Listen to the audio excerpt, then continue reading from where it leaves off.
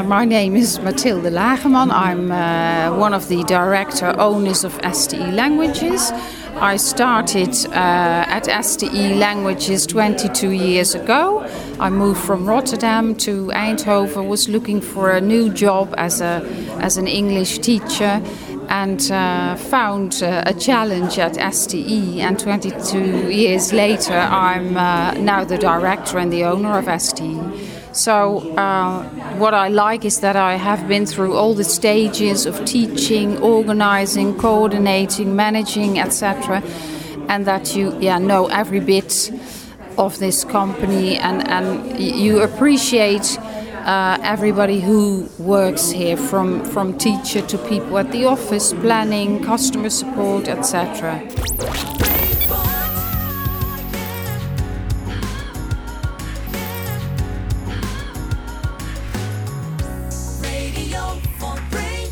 Many internationals come to the Eindhoven region, and quite often we hear that everyone speaks English in Eindhoven, so why would anyone learn Dutch?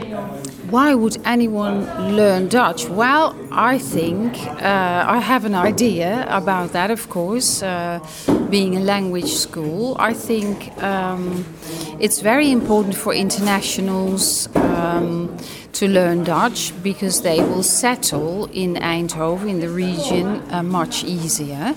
A lot of our international students have children, so the parents visit the schools, they have talks with the teachers, they have to find out about the Dutch educational system, which is very different, for instance, from other countries. So integration is, I think, a very important factor. Also feeling at home, because language is very much connected to culture. There's a lot of the words in the Netherlands that kind of radiate our culture, about the wind, the weather, cows, about money, etc. So I think that is also very important. And I think integration at work is also a very important factor. It's I think, very nice if you can have a chat at the coffee machine and make an attempt to speak in Dutch with your colleagues. So you will make contact due to the language. People will help you. The Dutch people like the idea that other people learn Dutch. Because in many ways we are proud of our country. So I think there are many reasons why you should learn Dutch. The way you explain it, it sounds like it fits for everyone in the entire population who comes to Eindhoven to start to learn Dutch, even from the first hire who is just fully occupied with his or her work, all the way to the family or the children who go to school. Does that also mean that education-wise it's a one-size-fits-all?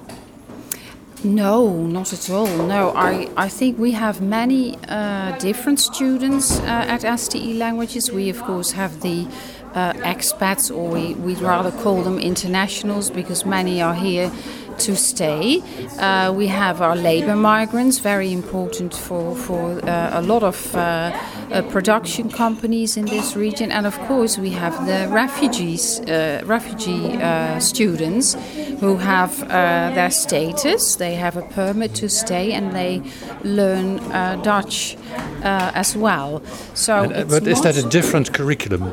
Yes, well, in a way, yes. So many refugee students, I should say all refugee students have to integrate and do state exams, so civic exams. They very often follow a different program. That's during the day. That's very intensive, 4 times per week. Our internationals very often follow a course in the evening after work. They could have the same curriculum. It depends on the level of education people have had in their home countries. So we have different types of courses for people who have a middle education, for a higher education. For our labor migrants, we teach Dutch in company, and we have a tailor-made program. So that's very different from our open enrollments, for instance, for the higher educated people or middle educated. And is there a special philosophy about how to learn a language? When I was at school, I learned that you have a grammar, you structure sentences in a very rigorous way, almost like you would do in Latin or Greek. Whereas my son was taught a language by just speaking it, and it should come natural, and grammar was very much hidden in the background. Yes, I think we're somewhere in the middle. So our higher educated students really like to dive into the grammar and get to know the ins and outs of the difficulties of the Dutch grammar. The people who have a middle education, we have more practical approach, like quizzes, games, a lot of fluency practice, and for our labor migrant students, we really focus on the work floor. So what do you need on the work floor? You need to be able to interpret the signing. You need to interpret what does your team leader mean when he addresses you. So we have different ways of teaching depending on the target group. Yeah. Communicating at work may require very different words, different ways to express certain things, whereas language is also a reflection of culture. I think you already mentioned that. Mm-hmm. I can imagine that learning how to integrate and learning the language could be combined in a very natural way. Yes, I think that is indeed happening. If you look at our materials, we work with very well-known publishers like Coutinho. They integrate Dutch society in their materials, like the birthday party, the questions you ask at the coffee machine. And that you have to bring your own food when you celebrate your birthday. Yes, almost. Or that you're supposed to take one cookie and not the whole jar, for instance. So culture is really ingrained in a lot of methods these days. So it's important to realize that the Dutch culture is not only the cliches we hear, but it's also on another level. For instance, we are a high trust culture, whereas other countries, students from other countries, are used to a low trust culture. So that also reflects in your language. Mm-hmm. So it's very interesting, I think, to combine culture and language, and you can't do without them. They are really linked to each other.